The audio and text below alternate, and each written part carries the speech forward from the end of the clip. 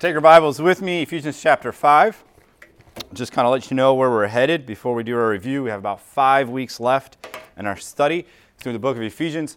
So for those of you who have not got your memory verses done, you got 5 weeks left. That's a little reminder for that. But 5 weeks, we'll spend about 3 weeks here in Ephesians 5 and then 2 more weeks in Ephesians 6, and we'll have walked through this book of Ephesians together. A little bit of a review before we dive in, and I say a little bit, maybe a little bit more than normal. But what we've seen throughout this whole book of Ephesians so far, this letter that Paul would write, is this idea of unity, but kind of a bigger theme than that is this idea of a new temple that's not made with stone, but it's made with people, and it's made up of people from all tongues, tribes, and nations, right?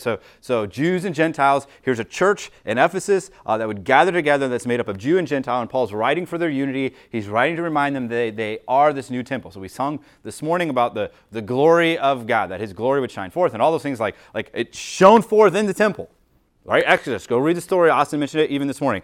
Go read the story of his glory shining forth. And what's the idea here in Ephesus is that now his glory is not shining through a building, but through a people. Okay, now throughout the whole book of Ephesians, we as Americans are going to struggle because it's this you all, you collectively, you as a group mentality. Right, and as an American, what do we tell our kids? We tell them to stand up and be their own person and stand out from the crowd and work hard and over again. It's this idea of you as the individual, and yet in their culture and even what Paul's writing, it's not just you as an individual, it's you as a group. So if we go back to our memory verse, chapter 2, it's you all were dead. You collectively bring all your value together as a group, and guess what? You're still dead. And so we want to say, I was dead, and yet Paul says, no, all you all were dead. So this isn't about me as much as it's about us, right? And that's, for us in American culture, that's just hard to wrap our brain around. Okay, but before I'll maybe give an illustration of that. Before we do, I have this quote. I'm not quite sure where to put the quote. Still not quite sure where to put the quote, and I'm preaching it. But we're going to put it right here. This is from a book called Misreading Scripture with Western Eyes. In it, he says, so why go to church? Talking about this group mentality that would be present there in Ephesus and throughout the whole Bible. So why go to church? Why worship with a group? Because in some way, we may not fully understand, the Spirit indwells the group in a way that the Spirit does not indwell the individual. Right? So he's going to say more, but maybe just pause there for a second. Hopefully we've realized that. Hopefully we've experienced listening to songs that maybe we even sing this morning by yourself and then singing songs together with a group. Hopefully we've realized that there's something different about being here together than it is just worshiping God on your own. But he's going to continue. We are built together to become one whole building, right? Ephesians chapter 3. A single dwelling for his Spirit. Like it or not, we need each other. As Rodney Reeves noted, I cannot worship God by myself. Okay, so that's the picture though, right? The picture throughout all of Ephesians is that we are a group, we are doing this together, and Paul's going to talk to them as a group, not necessarily as individuals. And I understand individuals make up the group, but there's this idea of group, that the church gathered is the gospel made visible. Right? So if there's no church gathering, then there's a struggle to make the gospel visible at some level. Okay, let me walk through just 2 pointless illustrations, but hopefully they help us clarify. This week, I was taking Hattie to school. In my rearview mirror, I'm driving down Bee Ridge. In my rearview mirror, I see this SUV kind of flying up the right-hand lane. I'm in the left-hand lane, and I knew he was going to try and sneak through this gap that was probably not big enough for his car, but I could just tell he was in a hurry. So 2 seconds later, next thing I know, he sneaks through this gap, cuts me off, and he had a sports logo on the back of his car. Right? And so if you follow sports, there's fan bases that you just think are idiots, right? You just think people that cheer for this team, they're so annoying, they drive me nuts, I can't believe them, yada, yada, yada. So on the back of this car, that horrible driver cuts me off, there's this sports team that they cheer for. It was a baseball team. And for some of you right now, there's already a team in your brain. I know exactly who's on the back of that car. I can guarantee it. And for some of us, we probably have 3 or 4. And guess what? It's not a team that we probably like. Right? If you're a Rays fan, you're not thinking, oh, I bet it was a Rays logo on the back of his car. Right? And some of you aren't going to listen to the rest of the message until I tell you what it was. So I'll tell you. It was a Yankees. Right? And what did I say? To myself, somewhat as a joke, I said, of course a Yankees fan would cut me off. Right? But what's the thing? Is every Yankees fan a bad driver? Well, obviously, yes. No, that is not the truth, right? But that's how we think. We think of a group. We think of a group of people who cheer for this baseball team, and we think of all of them exactly the same. Are they all the same? No. But at some level, there's a group. And as a group, this is what we think of them. Okay, another one, and this one's maybe a little more of a hot topic, so we're not going to spend a lot of time on it. If I were to say the statement, every Republican is, you think of one or two words. Every Democrat is, you think of one or two words. Right? If you have a good word for a Republican and a bad word for a Democrat, then I probably know how you're going to vote. Vice versa. If you had a good word for a Democrat and a bad word for a Republican, we probably know how you vote. If you had bad words for both, then you're probably some sort of libertarian, and we would know how you vote. Right? So it doesn't matter. But we all have, here's a group of people, and I'm going to think of them this way. Is that one word or two or three words that you thought of, does that define every person that votes as Democrat or votes as Republican or votes as an independent? No. But yet as a group, here's this kind of mentality and thinking that we would have towards that. Okay, so here's what Paul's saying. He's saying you as a group, you as a church, you collectively. So that passage that we walked through last week, like you individually would put away falsehood, but you as a group, like you're not going to promote falsehood. You as a group, you're going to be honest. You as a group, you are not going to be angry. Like you as a group, you are going to sin not in your anger. Like, so yes, groups are made up of individuals, and so the individuals contribute to this, but there's this group thought going on. So before we go any further, what about the church? Like what would people say if we fill in the blank? Right? Like the church, the followers of Jesus, those people are such, what's the answer? Like what do we think of? What does the world think of? Right? For many of us, maybe the word hypocrite would jump into our mind. The world thinks followers of Jesus are such hypocrites. Right, let's take it another level, a little more specific. Those people that go to gospel community, those people are such loving, kind, compassionate, arrogant, and selfish. What would they say as a group? How these people would interact with one another. Right? The picture here is what? Is that someone would show up, and here's the church gathered, and this is the experience that they have in the church gathering. But not only that, but as we would scatter into our communities, like here's people that would come into contact with us in some way, like that small group that meets at that coffee shop every Tuesday morning. Like those people, I'm going to find them as a group of 3 or 4. Like how is that defined? Like that's the idea that Paul is writing here to the church of Ephesus. So let's just remind ourselves. From last week, what should we do? We as a group should be honest. We should be giving. In fact, we should work hard so they have extra to give. We should talk differently. We don't use unwholesome speech, but we use speech that would encourage and build up. We forgive. We're kind. We're compassionate. So what does that mean? It means in every area of your life, we as a group look different than other groups. Right? Like followers of Jesus are going to look different than other people. Paul doesn't say, hey, the temple in town, that Artemis temple, Temple of Diana, he doesn't say take what they got going, because they're one of the most popular places on the planet at that time. Like take what they got going and just put some Christian sprinkles on top and call it your own. Like no, he says you're completely different from that. Like your group is going to look completely different than any other group. Right? And it's going to be in a good way. Who's going to say, oh, that group, they're honest, man. I don't like them at all. They're loving and compassionate. Like what jerks. I can't stand loving people. I can't stand forgiving. No, these are all good things that Paul is calling the church to do. All right, so here's this group effort. The church would gather together, and this is what we should be known for. Okay, so Paul's going to kind of continue that in chapter 5, verse 1. We're just going to go through 5 chapters. We're just going to go all 5 chapters. We're going to go through 5 verses this morning, but let's read those, and then we'll dive into the text. Verse 1, therefore be imitators of God as beloved children, and walk in love, just as Christ also loved you and gave himself up for us, an offering and a sacrifice to God as a fragrant aroma. But immorality or any impurity or greed must not even be named among you, as is proper among saints. And there must be no filthiness and silly talk or coarse jesting, which are not fitting, but rather giving of thanks. For this you know with certainty, that no immoral or impure person or covetous man, which is idolater, has an inheritance in the kingdom of Christ and God. This passage is going to keep going. It's going to keep going to about verse 14, and I just don't feel like we're going to have time for that, so we're going to cut it off there at verse 5.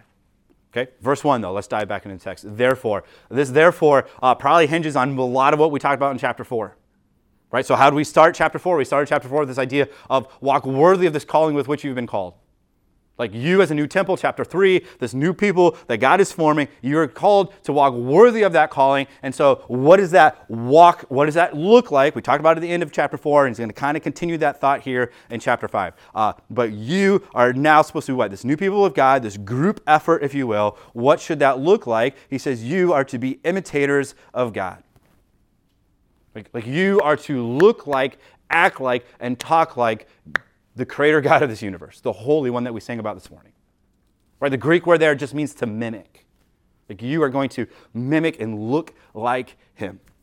Okay, so what does that mean? It means us as individually, yes, we need to look like Jesus more. But it's not just us as individuals, it's us as a group. Like as a group, we need to look more and more like Jesus. So what does that mean? It means everything in chapter 4, 25 through 32 that we talked about last week. Like all of those things are found in God himself.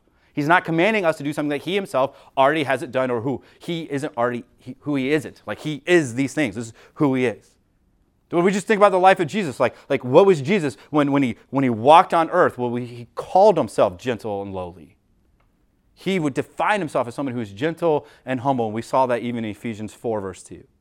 We think of Jesus, we think of someone who is compassionate. We think of someone who is submissive, Philippians 2, who would put himself under the commands of the Father and even to the point of death on a cross. Right? We think of someone who loves the unlovable. Like that should be something that would define this group. Like this is an outcast. This is somebody who nobody in this community would reach out to, and yet here's a group of people who says, no, we're going to love the unlovable. We're going to reach the brokenhearted. We're going to reach the outcast. We're going to reach the downtrodden. Why? Because that's who our Savior is. That's who we're supposed to look like. Right? And here's the struggle, though. The struggle is that every human who's ever lived on planet Earth follows somebody or something. Right? That's the temptation. The temptation isn't that should we follow Jesus or should we just not follow anything? No, the temptation is, do we follow Jesus or do we follow something else? Right? And so we see the church, American church today, we can probably think of different places where it's like they are following the world and yet they're putting the Christian flair on it and calling it good. And what is Jesus saying? He's saying, no, we're not following the world. We're not looking like the other temple that's in town. And he's going to call them out here in just a second. But we're not going to look like that temple. We're going to look completely different. And what are we going to look like? We're going to look like our Savior. We're going to look like the God, the creator of this universe. Like that's what he's calling us to look like. And yet so often we have this temptation to say, well, I want to fit in. I want to be, maybe I don't want to be too holy. I don't want to be too crazy. I don't want to be too far following Jesus because then the world might think me really strange. And so and we try to balance it. We try to do these things. We're going to see in this passage that's not what God's calling us to. Right? He's saying here's this wholehearted commitment as a group that we would follow after Jesus. So what does that mean? It means that if someone walks in this room this morning, not perfectly because we're all still sinners, but at some level they would have a better picture of who God is because they've sat here with us and they heard our conversations and they've seen how we've interacted with people and they would say, wow, I don't know if I love that. I don't know if I love their God. I don't know if I believe in their God, but there's something different about them, and they proved it as they would gather together as a church. Why? Because they're not following the things of this world, but they're following the Savior. Right? What else does he say there in verse 1? He says, you're going to be imitators of God, and he gives us kind of a reason for us to be imitators, if you will. Be imitators of God as beloved children. I don't know if Austin knew what I was about to say this morning, but what his comments before one of the songs this morning is spot on. Like, we're going to follow him, we're going to look like him, we're going to talk like him, we're going to act like him. Why? Because we are loved by him, because of his love for us. So we go back to Ephesians chapter 2. Right? But God, who is rich in mercy, even when you were dead in your transgressions, he made you alive together with Christ. Like even at your worst moment, he comes and rescues us. Right? The temple in town in Ephesus, what is their way of thinking? Their way of thinking is you pay money. Your way of thinking is you do certain works, you do certain activities so that the God might not be angry with you anymore. Like, I got to do enough good to save myself from the wrath of this God who we would go into the temple and worship. And yet Ephesians 2 is what? No, this God has come and rescued you at your worst. Like, who doesn't want more of him? Who wouldn't say, no, I want more and more of this Savior. I want more and more of Jesus. I want more and more of the Father. I want more and more of his Spirit. Like, I want more of him, not less of him. I want to look more like him, not more like this world. And yet again, we struggle over and over again to believe that we are loved by God as God would love us. He says there that he calls us children, right? And it's no shock, it should be no coincidence that the word imitator and the word child is in the same sentence. Why? Because a child looks like their parent. A child looks like the person they belong to. A couple of you guys are somewhat new to our gathering. Like if we lined up all the kids, all whatever we got of them, and we lined up all the parents, and we didn't necessarily put the kid with the parent, you probably could. You probably could be like, that kid looks like him. And you might not put husband and wife together, but you probably could put kid with a parent together. You probably could be like, yep, he looks like you. Right? That's just how it goes. Parents look like their kids. This is Another somewhat worthless illustration, but we're going to go for it. On the way home from practice the other night, me and the two older boys riding in the 4Runner, driving down this road. We're taking the back roads because sometimes I just get tired of the interstate. And there's houses, like 5 acres, and every house in front of it has a pond. And so one of the boys, I think, asked, why does every house have a pond? Maybe I asked, I forget how it started. And one of the boys said, because they like to fish. And I was like, great thought, but you're not right. Maybe they do fish, but that's not the point of the pond. So I began a 30-minute, probably, not discussion, lecture on why these people have ponds, because they need the rain to go somewhere, the lowest part of the yard, and they want to take that dirt they made pond with and put it underneath their house or their house. Like, whole thing about rain and drainage, and about 3 seconds in, I'm not even done with the first sentence, and I thought, I am my father. Like, I had the same exact conversation with my dad, riding in a truck, talking about ponds and rain. Like, not just a similar conversation, like the same exact, why am I saying this? Because my dad taught it to me. Right? We pull into the driveway, and man, I'm just like my dad. What did I do? I gave him a quiz over the conversation. Well, not even a conversation, over the lecture I just gave him. Well, what do you think about this? Why don't we have a pond? Blah, blah, blah. And I was like, and I love my dad. Like, it's not a bad thing that I'm like my dad. But it's like, as a kid, I'm never going to be like that. I'm never going to grill my kid over a pond. And yet, here I am doing the same thing. Right? And my boys would probably tell you all the time, like riding in the truck, who knows what the conversation is going to be about? Right? And I felt like the same with my dad. Like, my dad used opportunities in the truck to teach, to lecture. We couldn't go anywhere, so you're going to learn something. Right? And I found out me to be just like that. Okay, but if we were to take that spiritually, right? You are a child of God, but do you look like him? Have you hung out with him enough that it's rubbed off on you? We as a group, do we spend enough time in the Word of God and around him and singing praises to him and encouraging one another with hymns and psalms and spiritual songs? Like, have we spent enough time together as a group that when someone would walk in here, they're like, wow, you look like God. Wow, you are just like your Father. Or would it turn into like, yeah, that was interesting. Like, that's what Paul's saying here. You all are imitators of God as beloved children. Verse 2. What does it look like to imitate God? Well, he's going to tell us. Verse 2, walk in love. Like 1 John 4:8, God is love. So this isn't something that he is. He's not just loving. No, he is love. So if we've encountered God, we have encountered love. And so what does that mean? It means we're going to look like our Father, and our Father is described as being love. And so what does that mean? It means our lives should be characterized by love.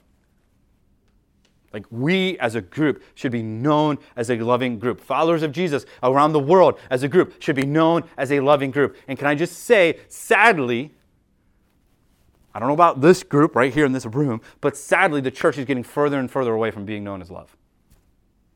Right? We're known for a lot of things, and we want to stick the church, not necessarily me or this church, but like just church in general. We want to make a stand politically, and we're known more for a stand that the church feels like they need to take politically than we are known for love.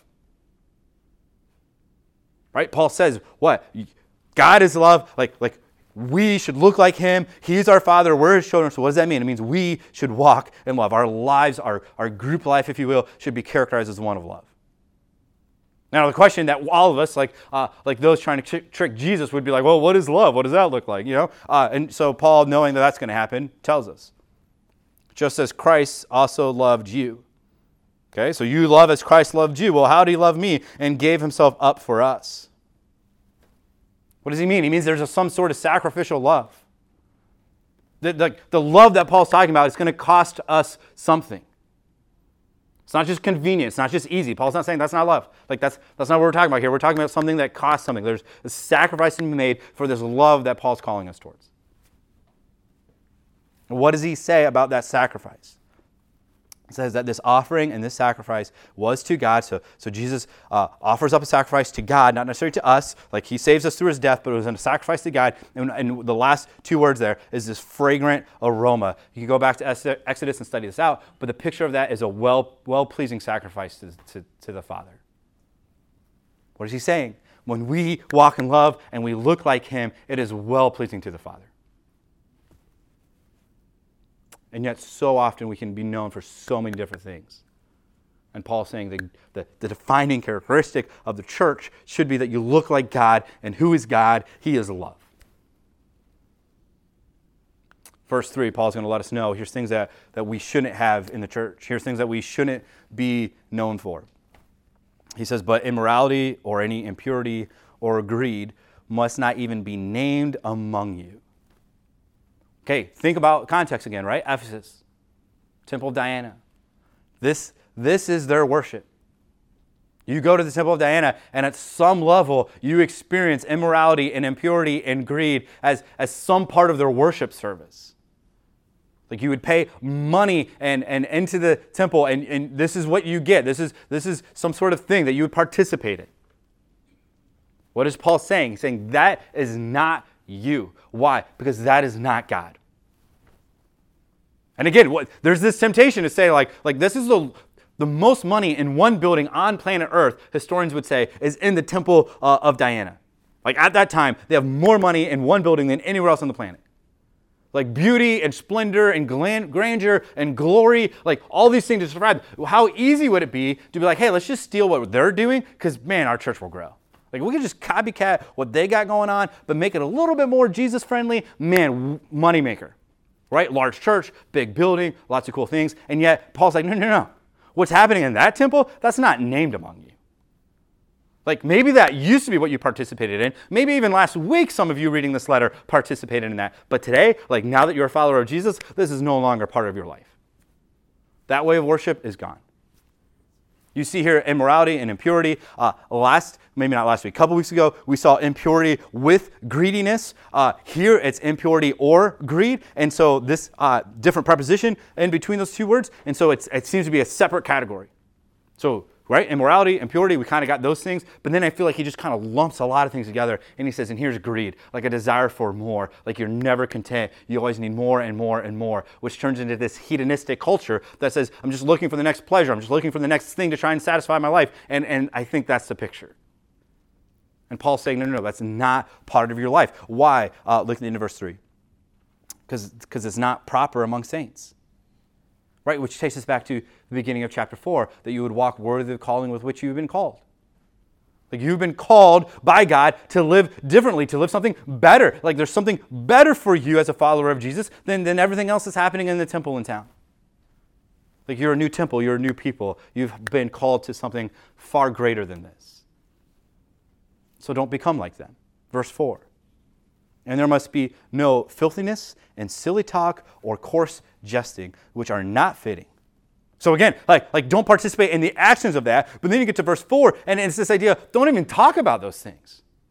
Like we don't even come in here and make jokes about the things that would be taking place in that temple. We don't even brag about the fact that we're not doing those things. Like there's no part of that needs to be part of our conversation.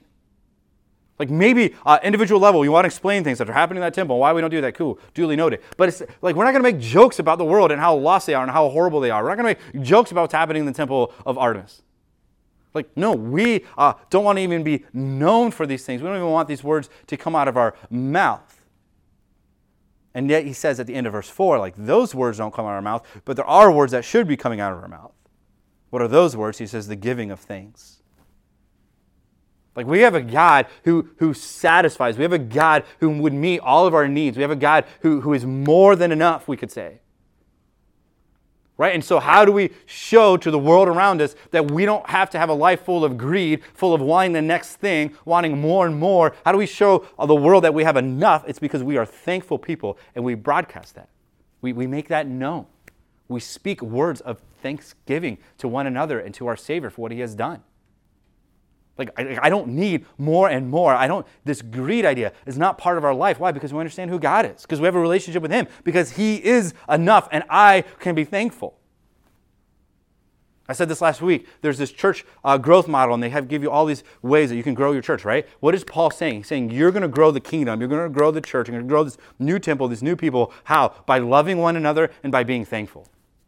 Like you're going to look different, some sort of, I know this is scary for some of us, but some sort of attractional model where people want to be part of the church. They want to join into this group. Why? Because they love one another and they're not greedy and selfish and self-centered, but they're thankful for what God has given them. Right? Like that's what Paul says the church, our church, the church in general should look like. Verse 5 then. For this you know with certainty. I feel like... verse 5 is is becoming less and less certain in our culture. But it seems very clear from Paul that this is quite certain. And not only is it quite certain, but that you reading it would know that this is quite certain. That no immoral or impure person or covetous, this idea of greed, covetous man who is an idolater has an inheritance in the kingdom of Christ and God. Right? Like we would read that, and that's sometimes hard to swallow. Right? If you're immoral, impure, you're covetous, like all of us would struggle with covetousness, right?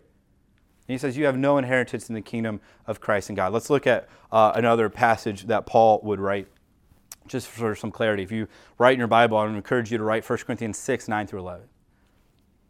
Paul writing to the church of Corinth, or do you not know that the unrighteous will not inherit the kingdom of God? Like we just kind of said that, right? Like the unrighteous will not inherit the kingdom of God. And so what does Paul say? He says, let me explain to you a little bit more of who these unrighteous are. Do not be deceived. Neither fornicators, nor idolaters, nor adulterers, nor effeminate, nor homosexuals, nor thieves, nor the covetous, nor drunkards, nor revilers, nor swindlers will inherit the kingdom of God. Okay, so at some level, that sounds not fair. And yet, what does Paul say in verse 11 of 1 Corinthians 6? Such were some of you. But you were washed, but you were sanctified, but you were justified in the name of Lord Jesus Christ in the Spirit of our God. Right? What is he saying? He's saying, Ephesians 2, you were dead in your trespasses and sins. God has now made you alive. You should look different. You should look, 1 Corinthians 6, like someone who has been washed. You should look like somebody who has been justified. You, as a group, shouldn't look like the dead people that you used to be. You, as a group, should look completely and totally different. And in our culture today, there's less and less of the church looking different. There's less and less of it, and more of the church looking more and more like the world. And yet, what is Paul saying? He's saying, like this is, let me maybe actually explain it this way. In verse 5, like if this is the characteristic of your life, right? If we mess up time and time again, like if we're sometimes covetous and we go through even maybe a season where we're really struggling with greed and wanting more and not finding satisfaction in God, like we've blown it in this list, like we had too much to drink or we did something that was wrong, we went too far, like okay, that's duly noted, that's covered by the blood. But if your life is characterized by these things, like he says your life should be characterized by what? By love, by this giving of thanks. If your life is characterized and somebody says, hey, what do you think of that person? And they say that person, they're immoral, they're impure, they're covetous, then what is Paul saying? According to Ephesians 5, according to 1 Corinthians 6, he's saying maybe you were never washed. Maybe you were never justified. What would he be saying about a whole group of people that would gather together and still participate and are still known for the things in verse 5? That maybe this group isn't really followers of Jesus. Maybe this group has missed it. Okay, so what is Paul saying in this passage, these 5 verses? Going all the way back to verse 1. What is he saying? He's saying you should look like God. That's it. Like you should look like the one who loves you. You should look like your Father. You need to look like Him. Us as a group and us as individuals, we should look more and more like Him, not less and less. Right? And so all of this, again, what is all this pointing to? All this is pointing back to Ephesians 3, that we are this new temple. And what does the temple do? It shines forth the glory of God. And how is it going to shine forth that glory into a dark and dying world? It's going to shine forth glory in the world around us as we would be imitators of God. And so what does Paul say? He says, here's how that happens. More love, more thanksgiving, less immoral talk, less impure actions, less of those things, and more of these good things, even found in Ephesians 4:25-32. Right? So may these things be true of us, right? May we be known as the people who love. May we be known as people who are thankful. Going back to this whole, that we would show forth the glory of God to this lost and dying world around us. All right, let's pray. God, we thank you. Thank you for this letter that Paul wrote to this church in Ephesus. Thank you that we get to study it and know it. God, as individuals, help us to look more like you. Help us to look less like the world. Help us to look less like just the world would be chasing after more. The world's chasing after different things. And God, we should be known for love and for giving of thanks, being satisfied in you. God, I pray as a group that this church would be looking more and more like you. God, I pray as this church would go out into the community that our name would be known not for our sake, but for your sake, that your gospel might go forth. And as our name as a church would go forth, that we would be known as a church that people who love. And maybe we disagree on certain things. Maybe we disagree on theology or way of life or way of thinking or whatever it might be. But God, we're still known as people who would love. May that be the defining characteristic of this church, as we would be followers of you. We pray for our discussion group that is to come. We pray that you give us wisdom. Help us as we would talk about this passage that we studied this morning. We pray all these things in your Son's name. Amen.